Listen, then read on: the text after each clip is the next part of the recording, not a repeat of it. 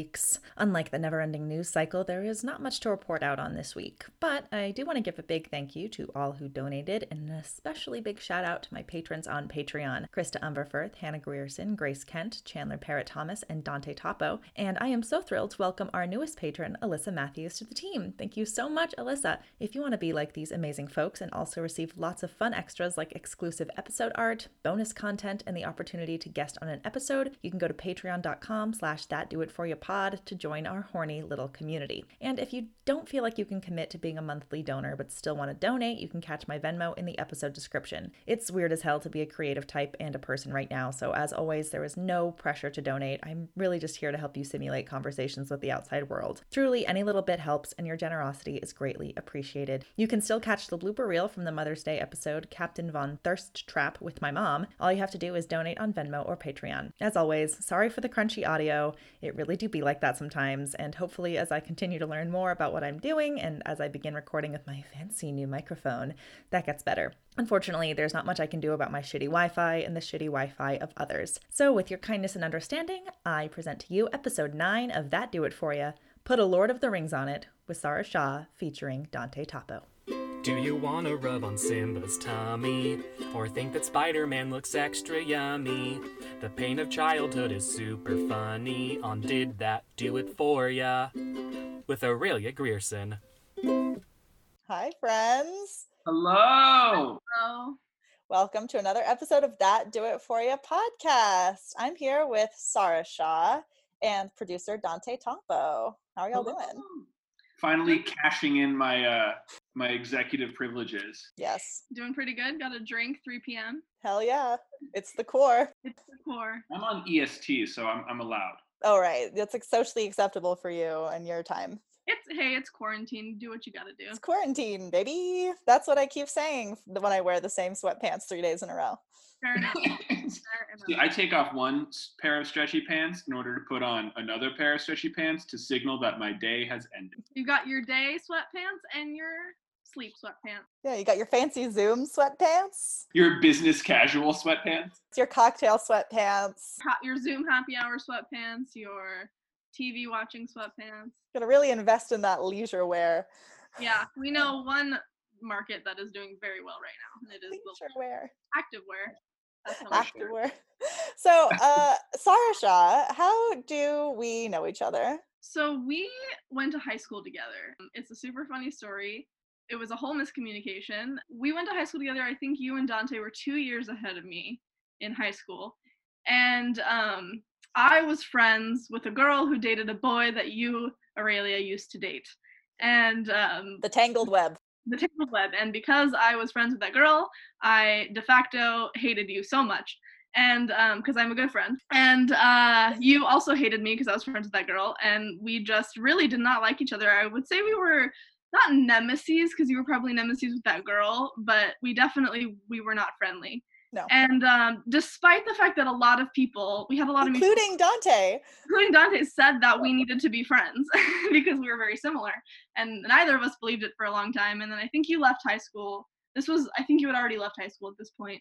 And I am convinced that this was a setup, but I was with another friend and you were with another friend. And we happened to, quote unquote, run into each other at Mix, a local coffee shop. And it was kind of the whole, oh, fancy seeing you here kind of thing. And we hung out that day, the fateful day at Mix, and decided that we were best friends. And then you moved to Ireland. No, you were living in New York at the time, and you were back for a break, and then immediately moved to Ireland. And our entire friendship, for most of it, was over Facebook Messenger. Except for we had just become friends. I came to New York with my mom on a trip and saw you the day that you left for Ireland. We ate bagels with your mom. We ate bagels with my mom, and then you left and moved to Ireland for 3 years.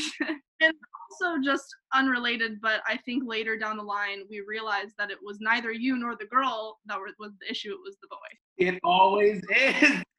Always is. Coming from a boy himself. Coming from a boy. Spoiler, Dante was not the boy, just to make Yes. It was not. No, it was not Dante. Though I will say, Dante, a bunch of people asked me about our 2-week love affair in high school. People were like, wait, you just say that and then you don't talk about it again. I would call it an affair to remember.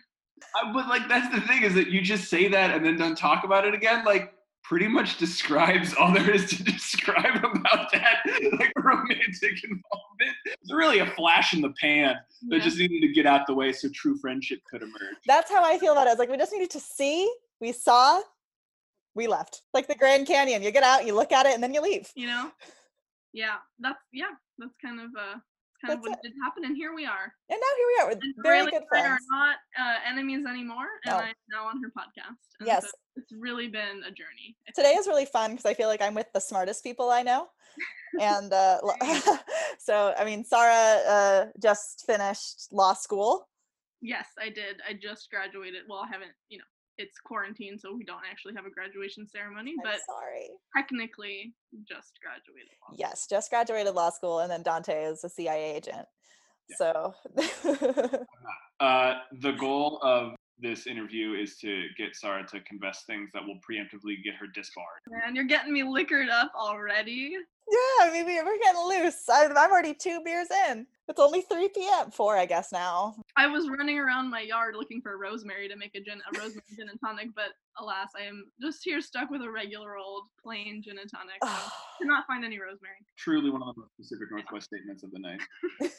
I mean, Sarah's wearing a beanie, so. I'm wearing a beanie, but I'm also sitting next to a bookshelf of a lot of leather-bound books. A lawyer, but cool. No, I take the beanie off in court, though. They make you do that.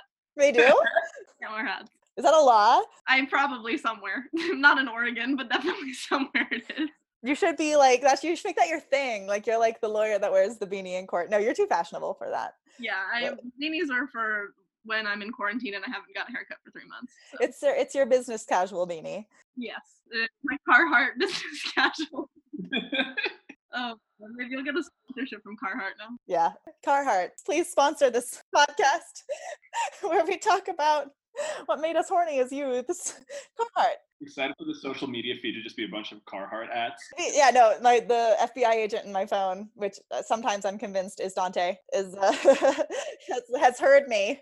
Oh my God, do y'all want to hear my theory? Yeah.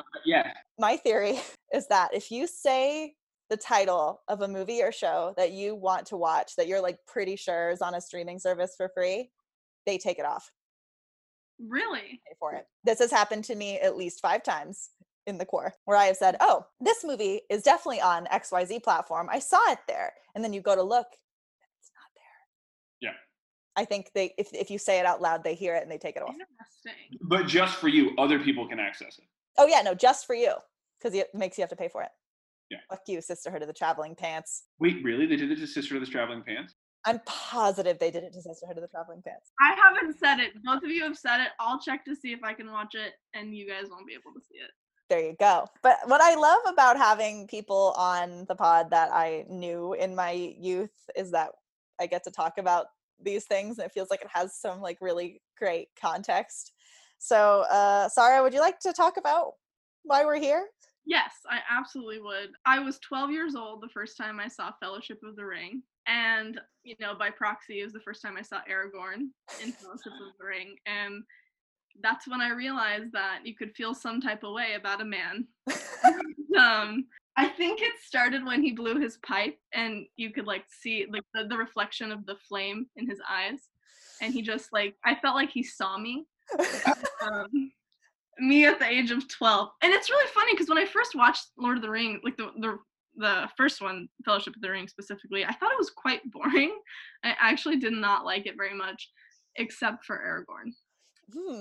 Fascinating. So you did not come into the Lord of the Rings universe as already a stan of the stories. No, my dad loved the books, and I had the books, but I never read them. I just had them and would carry them around because I thought it was very sophisticated when I was 7 or 8. You're correct. I think the cover of the Fellowship of the Ring book that I have is when Arwen summons the water horses, and it's that scene is the cover of the book. And so I knew that the movies were a big thing, and I watched them, and I was I don't really get the hype. Except and then I was okay, I'll watch the second one, and I was okay, I get the hype now.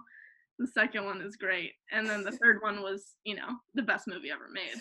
Yeah, you and I are like pretty much in solidarity around the third movie being the best movie ever made. I will always say whenever anyone asks like what my favorite movie is, I'm always like Return of the King. So my funny thing is that, and I don't know why, I don't know how to explain it, and I don't know, it makes zero sense.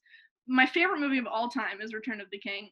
My favorite Lord of the Rings movie is The Two Towers. Can you try to break that down? Riddle me that. Yeah, it's actually pretty simple. Objectively, Return of the King is the best movie ever made, just like in terms of like cinematography, filmmaking, everything. Two Towers is just the most fun to watch because the entire movie is a battle, and it's just the Battle of Helm's Deep is like the most fun thing to watch. I think Legolas has like the best scenes in the second movie too. And Aragorn opens the door in the second movie.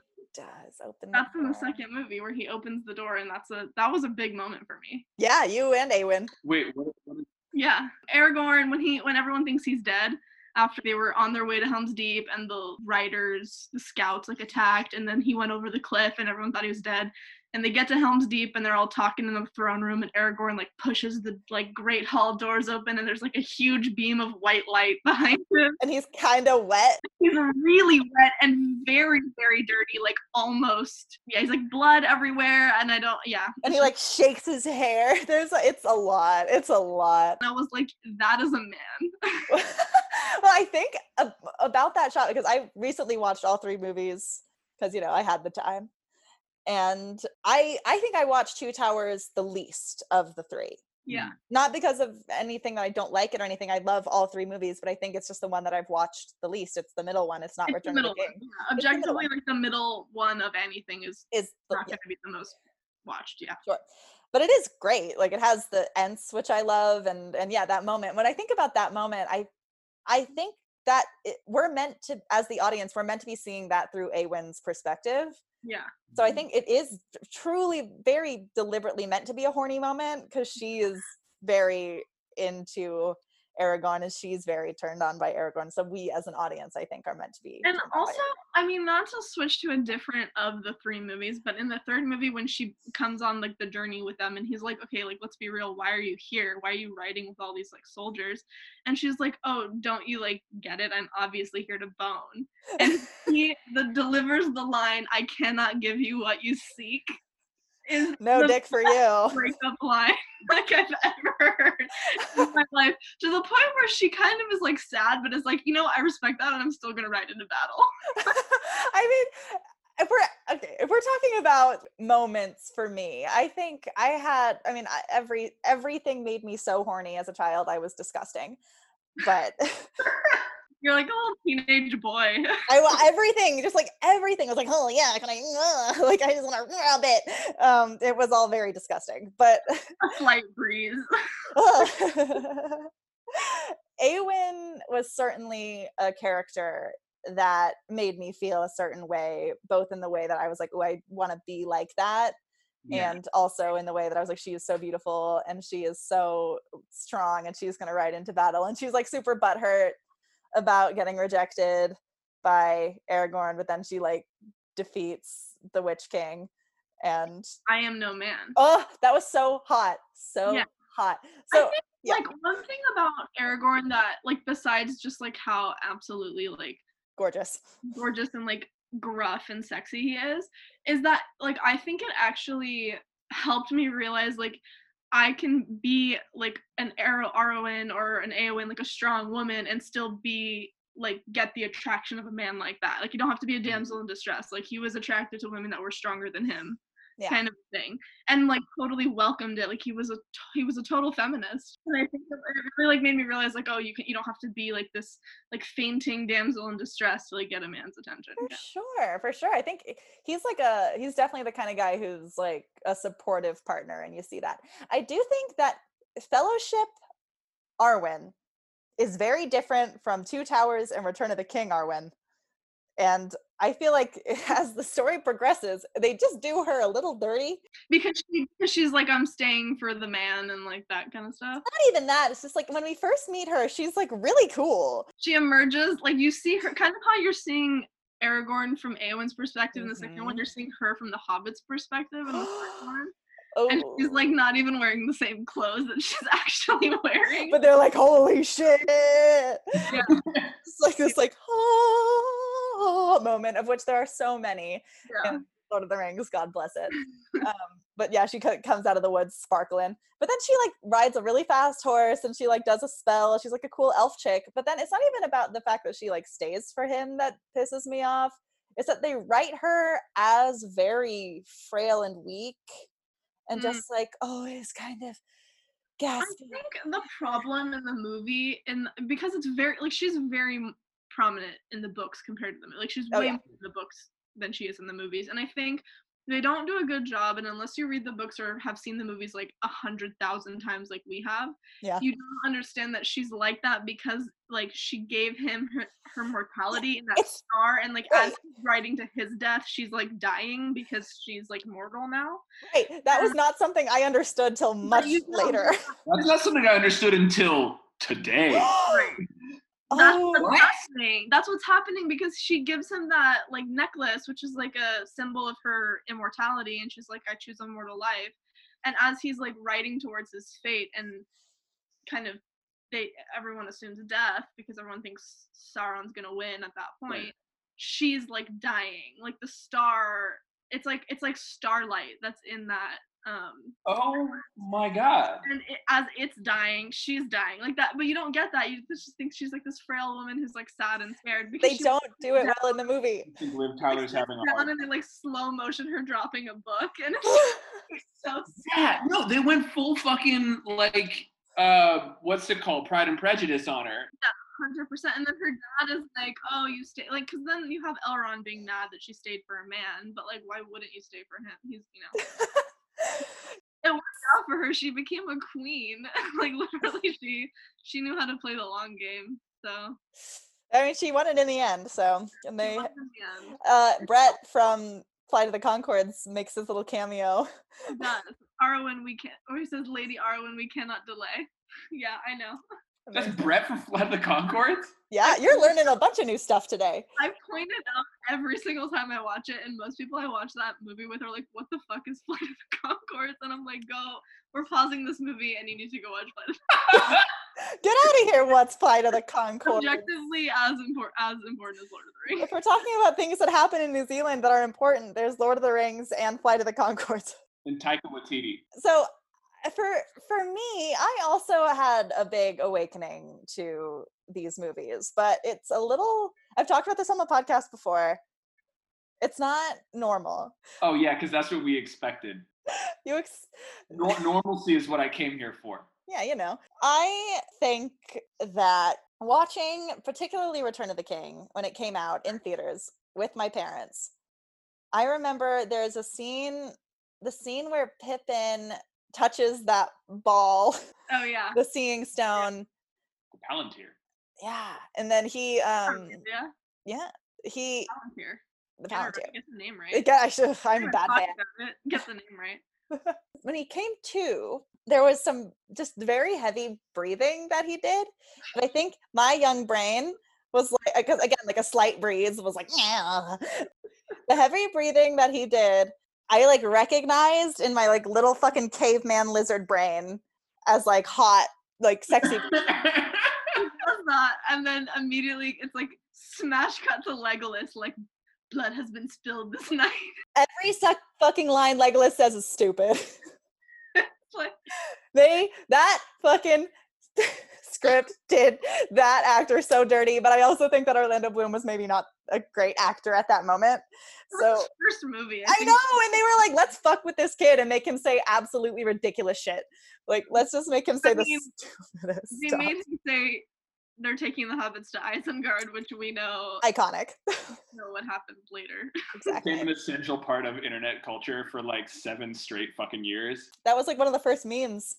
It actually was. It was probably one of my favorite YouTube videos. Shaking the Hobbits to Isengard and Yeah. There's a potatoes. 10-hour version of it, which I Ew, don't know why? Why would you need that? I don't know. But anyway, so Pippin has some sexy breathing post possession. And then in that same movie, they have him singing. And I was just like, what? Super sad song too. It was so sad, but he sounded like his voice was so like crystal pure. Like I know I'm here to talk about Aragorn, but We're here to talk about it all. hard, no pun intended, runner-up is Faramir riding off to battle after his dad tells him he wished that he was the one that died. I know. What is? my We're God. really into some sad narrative. Yeah, but I'm like, wow, like I'm so glad him and Eowyn, you know, they really that was a good pair. The description of that in the book is some of my favorite prose that's ever been written. And in the movie, it's just them looking at each other like once. It's not. I hate it. But in the book, it's like this beautiful like description about how like their souls are. Like, I don't remember it, but more in the director's cut though. A little bit. They're like healing together. Like they're both injured in battle, and they're like he almost got burned alive. Yeah, by his crazy dad. By his crazy dad, who has one of the most epic deaths ever. He like jumps out the like. And then Gandalf is like, "All right, he's done." Gandalf, yeah, that was awesome. But no, yeah, in the book, that's like this beautiful description about how they like really get to know each other, and how like when he proposes, it's like this obvious thing for her that it's like, of course, and like it's beautiful. And I wish I'll find it and post it when I air this episode, but it is really quite nice. Speaking of singing, though, someone that gets away with singing, like who sings in Elvish at their coronation is oh my God, why does he do that? As he's walking down the stairs bowing to people, and there's something about that that does it for you. Gravitas really does it for me. Literally, I guess anytime our boys were singing, it's either a cast member that's singing or Enya on the soundtrack. It's one or the other. And you're like this. Are you talking about when he randomly like starts singing in Elvish after he's crowned? Yeah, at his coronation. Oh, that's him.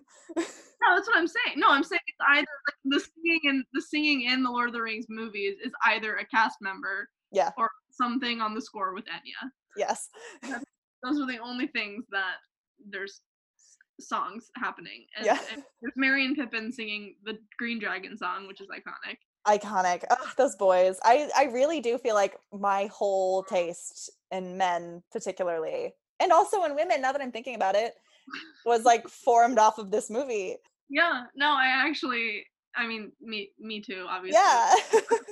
But not only did Aragorn teach me like what kind of man I'm attracted to, but like how a man should treat a woman, I think was what also really did it for me. Oh yeah. Yeah. Yeah, absolutely. Aragorn starts out kind of like a cowboy character. Oh, right? the ranger. Like bad boy. He's a man of the land. Yeah, he's a ranger, and they call him Strider. Like hot. Hello. That is a hot name. Strider is a hot name. One thing that didn't make it into the movies, I think it's in the director's cut, in the extended edition or something, is that he casually slips to Eowyn that he's like 95 years old. She's like, wait, what? Just so you know. Yeah. Right, because he's got Elvish blood in him. Yeah, he's part of this like specific tribe of like Elvish descendants, but they're human. And he does that and like casually mentions it to Eowyn, and she's like, wait, what? But she's kind of like, I'm down, honestly. Like, she doesn't give a fuck. I love an older man. Yeah. Meanwhile, like Aragorn to Arwen's like, I'm timeless. I'm 1,000 years old. Yeah. Yeah. I was never born and I never died. Like let's And the I was ephemeralness. born as a fully grown woman. Like, now, are there elf children? I feel like that's really unclear. It's really interesting because you get a certain age where you just stop aging, I guess. Yeah, but like, what decides that? Because Elrond looks old as fuck. Elrond looks older than Orlando Bloom, Legolas, who looks younger than Arwen. Right, and how old is Galadriel supposed to be? She's one of the oldest. The oldest one. She's like the oldest elf. God, I love her. I don't know a ton of the lore, but like I think you got to get back into the Silmarillion to have this like make sense. Yeah. Oh yeah, she's like there. In the intro of the first movie, she's like one of the three that has one of Yeah, you see her with the ring, and she's like, whoa. And Elrond is not one of them, I don't think. No, he's not. I'm actually not clear on this point if the elves are born in Middle Earth or if they all came over at the same time, right? Like if like these are the same elves that came over when Middle Earth was first populated. I think that some of them probably came over when Middle Earth was first populated, but some of them had to be born in Middle Earth. Right. Yeah. Well, there's like different types of elves. There's like woodland elves and Woodland elves and river elves. oh, gosh, the lore so deep, so extensive. Silmarillion is something that I have not been able to tackle. Well, because it's a history book, right? Like, do you just like go out of your way to read like dense? Gonna read a dense history of a place that isn't real. That does not do it for me. I will say, speaking of just when talking about Aurelia, you like being a teenage boy and being like turned on by everything. Yeah. I remember the first time that I ever marathoned these movies in one day. It was in middle school. I think I was like 13 or something, and it was with two boys that I was in middle school with. I don't want to name names. Wait, can you name names so I can bleep them out? Yeah, it was. Stop! And I remember watching it with them at my mom's house, just to paint a picture. And we were watching the first one, and I remember the scene where Arwen first comes in the first one. I just look over, like we're watching and everyone's quiet.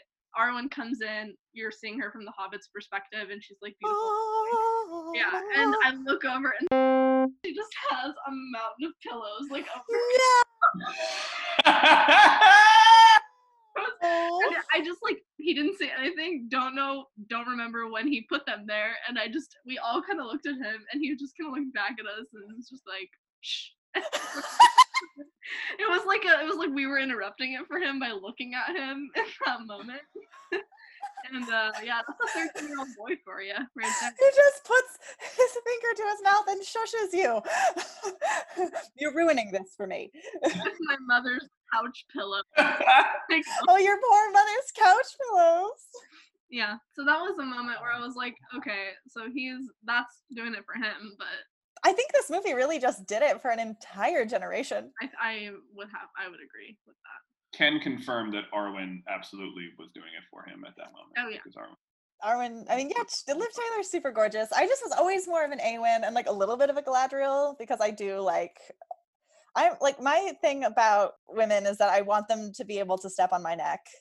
Yeah, Galadriel will absolutely do that. Especially that scene where she's like, instead of a Dark Lord, you will have a queen. I was so excited by that. Not really in a sexual way. I think Frodo was pretty excited about that. A little hard.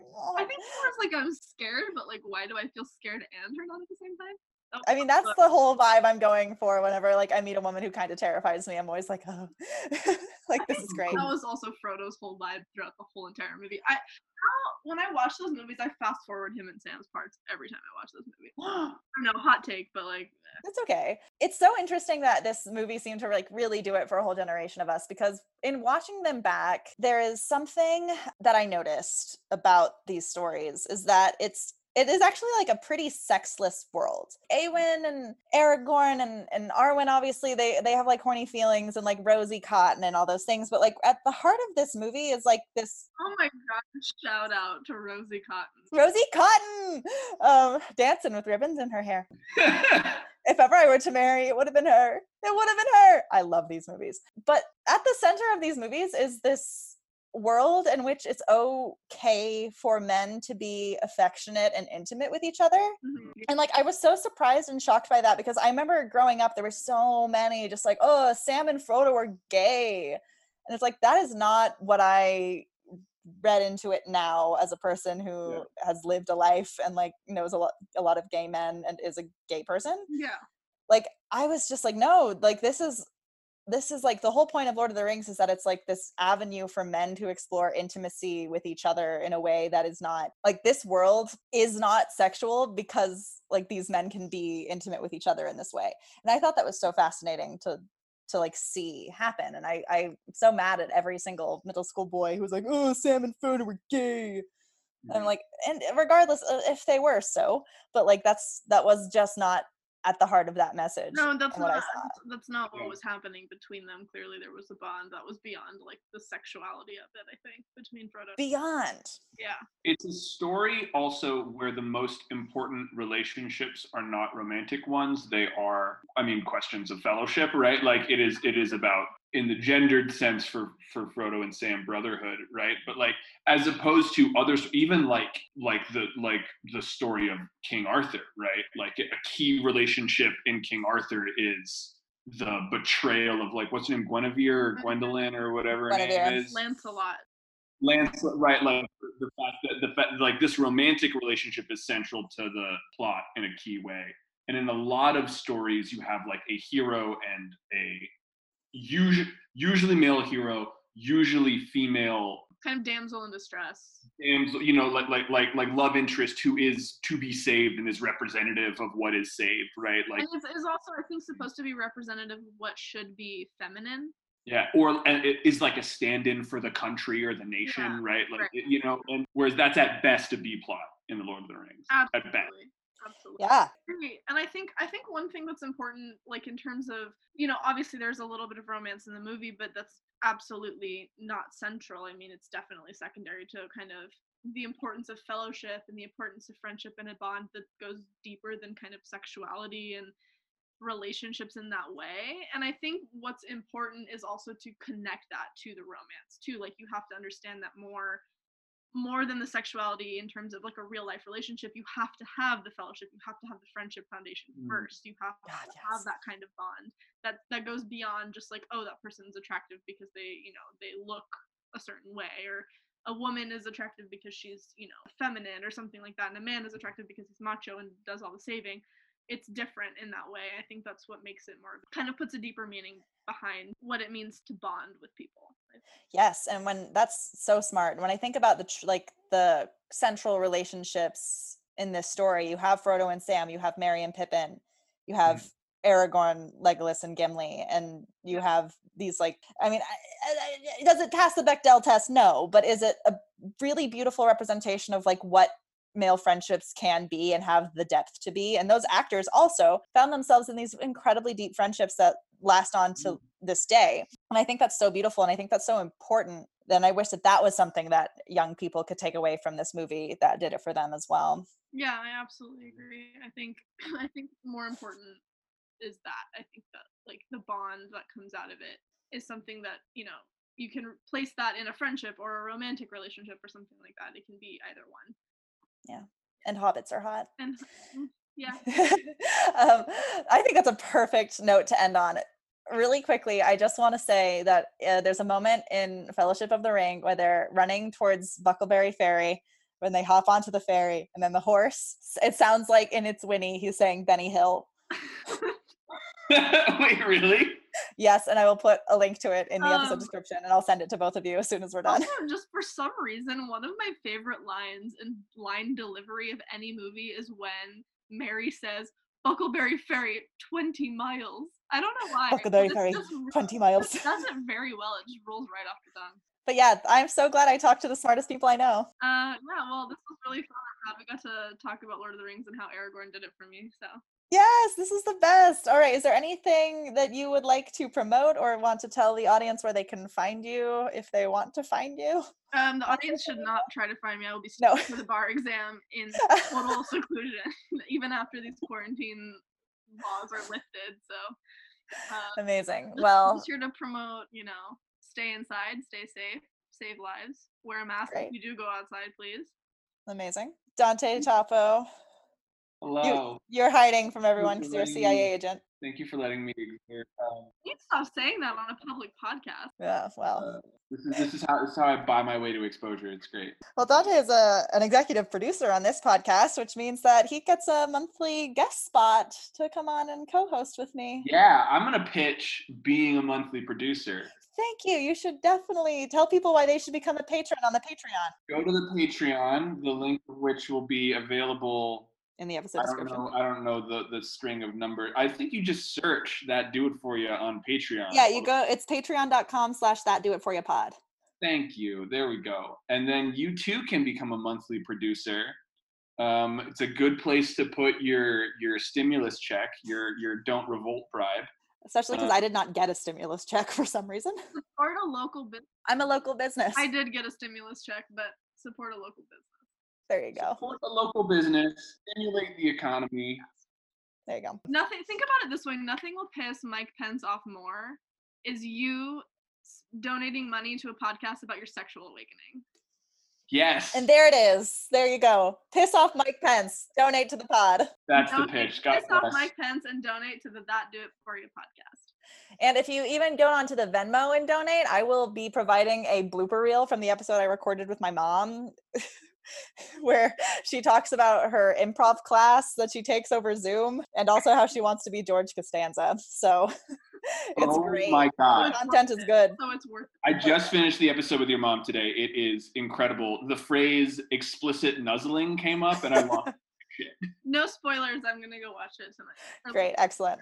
All right, I'm gonna turn off the recording. This was great. Thank you both so much. Oh wait, quickly, very quickly, did that do it for you? That did it for me. That definitely did it for me. That did definitely did it for me. Fuck yeah. All right, cool. Well, that did it for me. Hope that did it for you. Thank you so much for listening. That Do It For Ya is hosted and edited by Aurelia Grierson to the best of their ability. It is produced by Dante Topo and Chandler Parrott Thomas. Eleanor Hobson is our media and marketing manager. Our theme song is by Eric Solis, and our visual design is by Margaret Chambers. That Do It For Ya is a sex-positive podcast with naughty words and mentions of characters I do not own. You can find us on Twitter and Instagram at That Do It For Ya. Be sure to tell your friends about us, rate and review if you're listening on Apple Podcasts, and if you're interested in becoming a monthly donor, you can go to patreon.com/thatdoitforyoupod to join our horny little community.